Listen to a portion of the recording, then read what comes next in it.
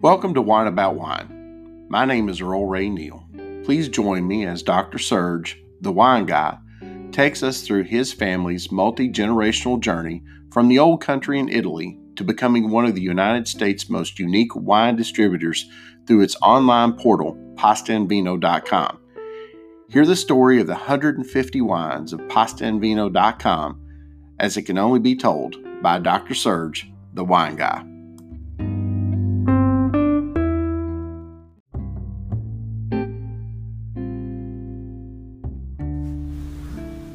And welcome to the September edition of Wine About Wine. As always, my name is Earl Ray Neal, and I am here with Dr. Serge, the wine guy, and my nickname for her now is the boss, Susie.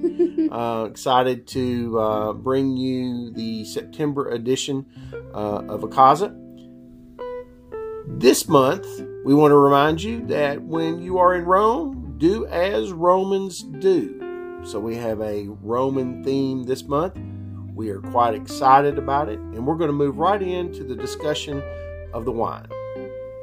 Okay, that's me. So these two wines literally just came off the boat for us, and we're super excited about them.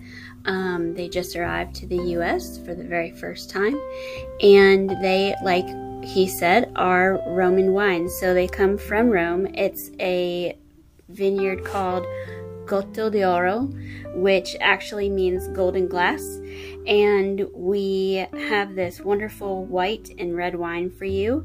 The Roma Bianco is the white wine, and it's very floral, very fresh, a little bit of apricot, a little bit of melon and citrus, a touch of mint, and then the red wine that we have is Roma Rosso, and of course that's a red wine, and it's actually a Montepulciano grape, which Montepulciano are usually fruity and spicy, a little bit more fuller bodied.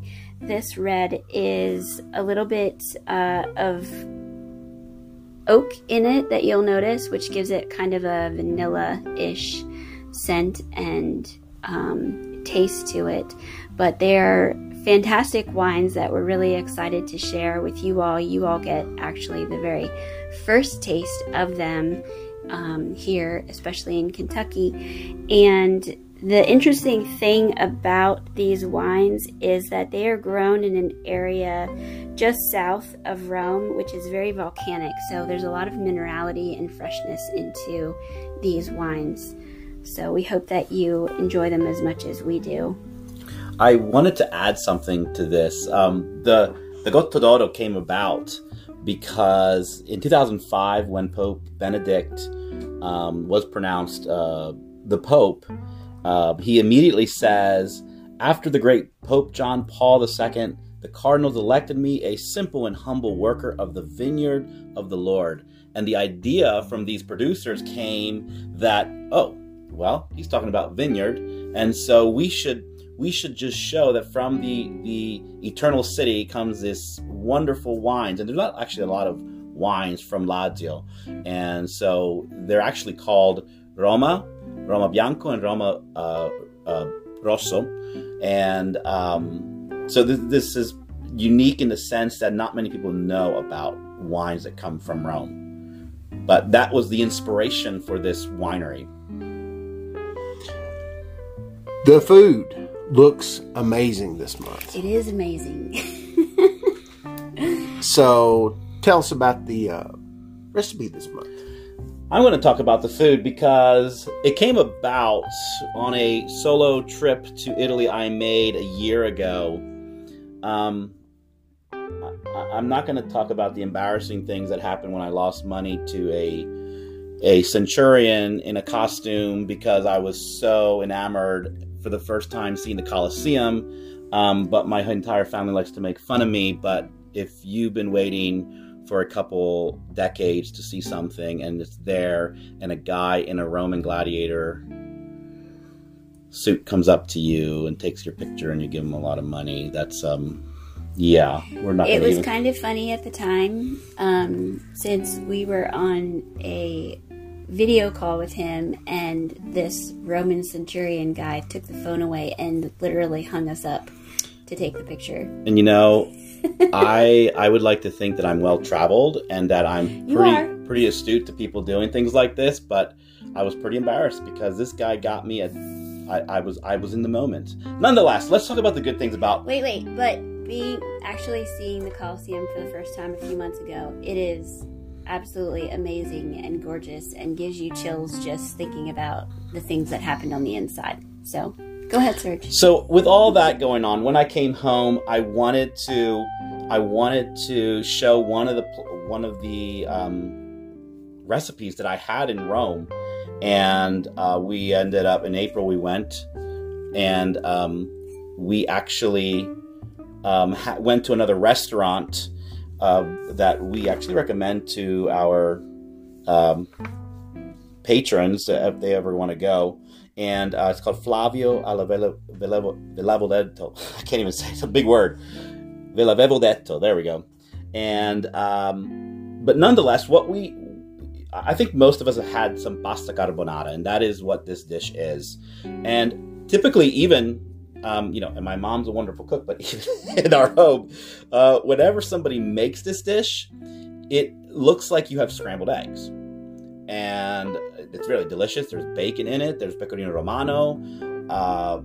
But the traditional, original way of making this dish is not difficult, but it should never look like scrambled eggs. The egg should come out looking like cream. When it's done correctly, it is creamy, and it's a mixture between the eggs, the pecorino romano, and the bacon, and the water, of course. That's what does it.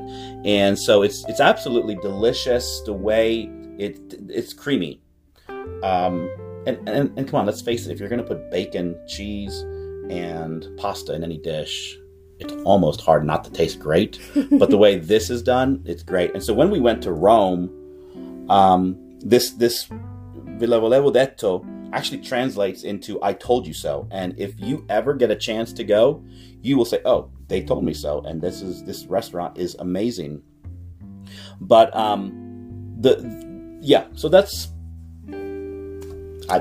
It's a pretty favorite dish in our home. I mean, if our kids find out that this is what we're making for dinner, they are all over it and hover around whoever's cooking it, whether it's me or Serge, just waiting for a bite and asking, "Is it done yet? Is it done yet?" So we hope that you enjoy this recipe as much as we do, especially with the wines from Rome. Yes. This is truly a Roman a casa. Yep. So is there a picture of Serge with this Centurion guard? There is a picture that will remain in his possession forever as a wonderful reminder. All I'm going to say, it is the most expensive picture I've ever had taken. They took two. The level of restraint that I have shown through this podcast needs to be recognized. You are cracking up and turning red, holding it in. and I think that we should post the picture and leave the comments open so we have a little contest. Kind of caption this picture on pastaandvino.com, and the winner will get something free. I don't know what it is, but I'm thinking that we need to have a caption this picture contest with Serge and the Centurion Guard. I can think of a few people who would like to participate in that contest. Keep your eyes open. I have a suspicion that the picture is going to be posted, probably not by Serge, but I'm sure the boss may log on and add that to pastaandvino.com's website. We are really excited about the products this month in the Acaza Wine and Food Club. If you have any questions, comments, concerns, please feel free to leave those in the comments section. As always, we appreciate so very much your patronage. We're a very small company in Kentucky, and we love being able to bring a taste of Italy to your door. We appreciate you spending the time with us and listening to Wine About Wine. And if you don't mind, mention it to your friends. We'd like to get our listening audience up. We sure appreciate it, and we'll see you next month.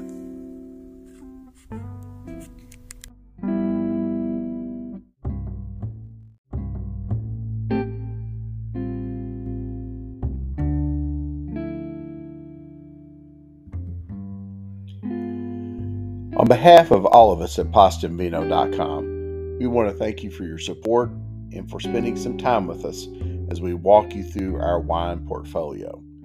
If you're like us and you believe food without wine is breakfast, then you'll fit right in with the PastaandVino.com family. We hope you will subscribe and join us next month for the next edition of PastaandVino.com's Wine About Wine.